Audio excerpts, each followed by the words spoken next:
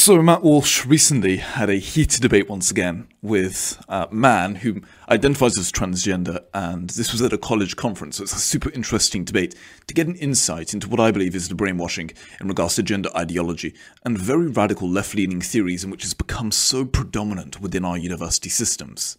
Now, whilst many people do find this comical in some regards, this is a multi-billion, soon-to-be multi-billion dollar industry in which in the UK the Tavistock Scott Centre was shut down due to the unethicality and the total malpractice present within the centre in the name of inclusivity and ideology.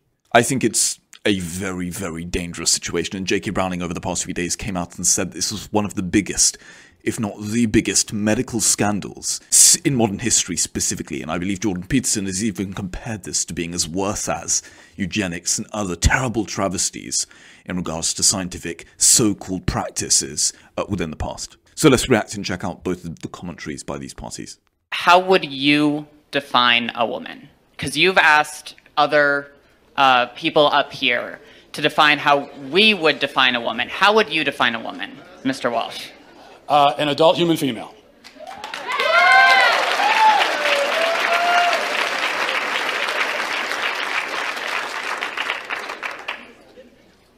And how don't trans people, how doesn't a transgender woman fit that definition? Female. Because they're not female. They have, you said that you are a biological male, correct? I said I'm transgender. I might be intersex for all we know. About almost as many people in the world are transgender as intersex, and a lot of people don't know. Well, but that's a different conversation. Intersex, that's a genetic anomaly, that's a medical condition.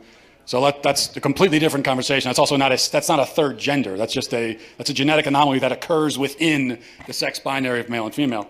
One thing I would say before we continue is that conservative principles by definition are valuable. The reason is why is because these traditions and values have stood the test of history. They've stood the test of what's called the laboratory of history. They've stood the test of time, and thus they've proven to have value. That doesn't mean that progressive ideologies are not needed. In fact, there's a great discourse and debate when you have progressivism versus more conservative principles. And sometimes those progressive principles are needed.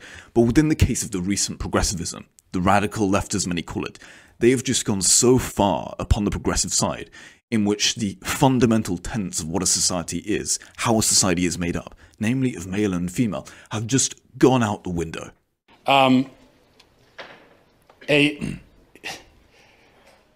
So what you're saying is that a quote-unquote trans woman is a female?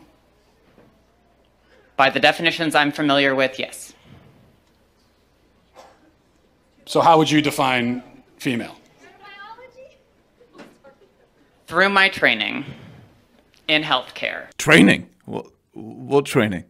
There are several different categories for how we define sex. People bring up chromosomes. People also bring up hormone levels. People bring up all sorts of other categories. Lots of people don't fit neatly into a gender binary. By the way, this is the thing. This idea of gender, wherever this has come from, am I wrong in just saying that this is personality? I mean, you can be a female, but you can have traditionally masculine traits. You can be perhaps more aggressive, which is traditionally associated with the male. You can have a range of varying characteristic traits. That's totally fine. Not everyone is going to fit specifically when it comes to these characteristics in which are commonly associated with each sex. However, then to go in an extra extreme and state that just because you don't have these feminine traits if you are a female, however, then to say you belong in the wrong body, I think is just an absurdity. You can be a female who has more masculine traits. You can be a male who has more commonly female traits. That's totally fine. That does not mean we have to underwrite the basis of societal flourishing, in which I believe stems from man and woman and fundamental principles that come from biology in order to suit your kind of strange ideology. Even people we don't consider to be intersex. It's a complicated spectrum. It's not complicated, but you also didn't define. So what is a woman? What is a female? What do these words mean? It's complicated, and I know you're not going to like that answer, but that's because there are no simple answers in human biology. Let me ask you a question. You guys, hang on, just let me finish. You guys like to bring up high school level biology classes a lot. I get that a lot, but people who go on to more complicated biology classes will talk about sex as a spectrum. You know why that is? It's because the university has become so woke and riddled with idiotic ideology that now they're actually teaching this stuff to students. So I've tweeted this out recently. I said that in 10 years' time, what you're going to see is a wave of students who haven't questioned the current narratives in which are being present within our university system, within our college system, and therefore they're going to embrace these ideologies in what I believe are pretty much Marxist-level type thinking ideology. Most of the ideologies in which are taught within universities and the collegiate system today, fundamentally, I believe many of them literally are on the verge of being Marxist. So what you're going to see is a generation of people whom are fairly incompetent when it comes to questioning things, and they've been taught and spoon-fed these ideologies in which I believe stem from Marxism. And they're going to go out in the world and they're going to start running companies. They're going to start getting into places of prestige in many cases. It's not. It's not. Well, biological researchers would disagree with you. Well, and they're full of shit, the ones that would say that.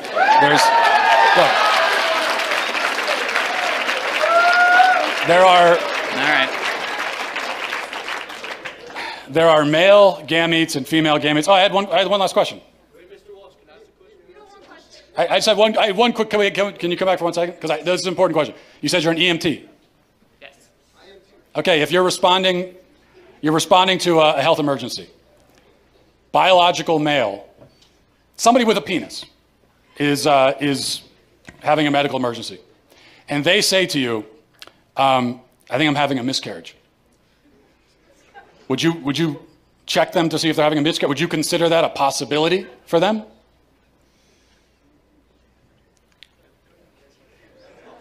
Look. No, but that's because some people don't have body parts.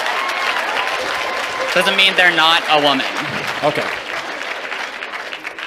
Sounds like we've established there are some people who, in principle, can get pregnant, and there are some people who can't. So there's two categories, otherwise known as binary. Lots of women can't get pregnant either. Yeah, but they're still of the nature to get pregnant. The only reason... But they can't get pregnant. Yes, but Truth matters, right? It does. That's what I'm trying to explain to you. Truth matters, and they can't get pregnant. That's the truth. So how are they still women? Because they are... For the same reason that I can rightly say that human beings have two legs. And if a person is born with only one leg, that doesn't call into question the statement that human beings have two legs, okay? A person being born with one leg doesn't mean that now legs are on a spectrum and we can't say anything at all about how many legs a person has. Who knows? They could be a centipede. You know, they could have 100 legs. No, we know human beings have two legs.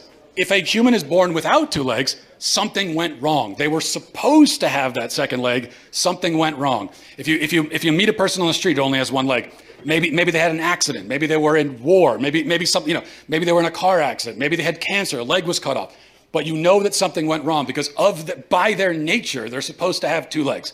Same thing for a woman. A woman by her nature can get pregnant. A man by his nature never can. So if you meet a woman of childbearing age, say she's 28 years old, and she can't get pregnant, you know automatically that something has gone wrong. And she can go to the doctor and find out what that thing is, even if they can't fix it. So that proves that women by their nature can get pregnant because the simple fact that she can't shows you that there's something wrong. This is what is known as the exception that proves the rule. Whereas if a male with a penis can't get pregnant, no doctor on earth is going to run tests to see what's wrong with him. Because they already know it's that he's a male, and there's only male and female, those who can get pregnant and those who can't. So, that's it.